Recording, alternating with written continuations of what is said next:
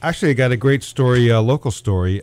These two boys in 7th grade at Albert Lennon Middle School. Yes. They did a Be a Good Cookie. They organized a Be a Good Cookie lacrosse tournament on April 3rd at the Sports Underdome in Mount Vernon. They raised money for children's cancer research as part of their mitzvah projects. They thought they'd raise about $5,000. They raised $6,200. Okay. What? $6,200. Now, what's a mitzvah? What does that mean for those? A mitzvah is basically a project that you I have to do something good before your bar mitzvah. It's a way to kind of show that you're doing good in the society. $6,200. All right, yes. We got our guest. That's a nice story. Yeah. I need a mitzvah for me. Will someone do a mitzvah for me in my house? All right, we got the phones fixed, and we can go back. Thank you for that, Seth. See, Seth's at the ready now with stories. This is good. He can bail me out. Please.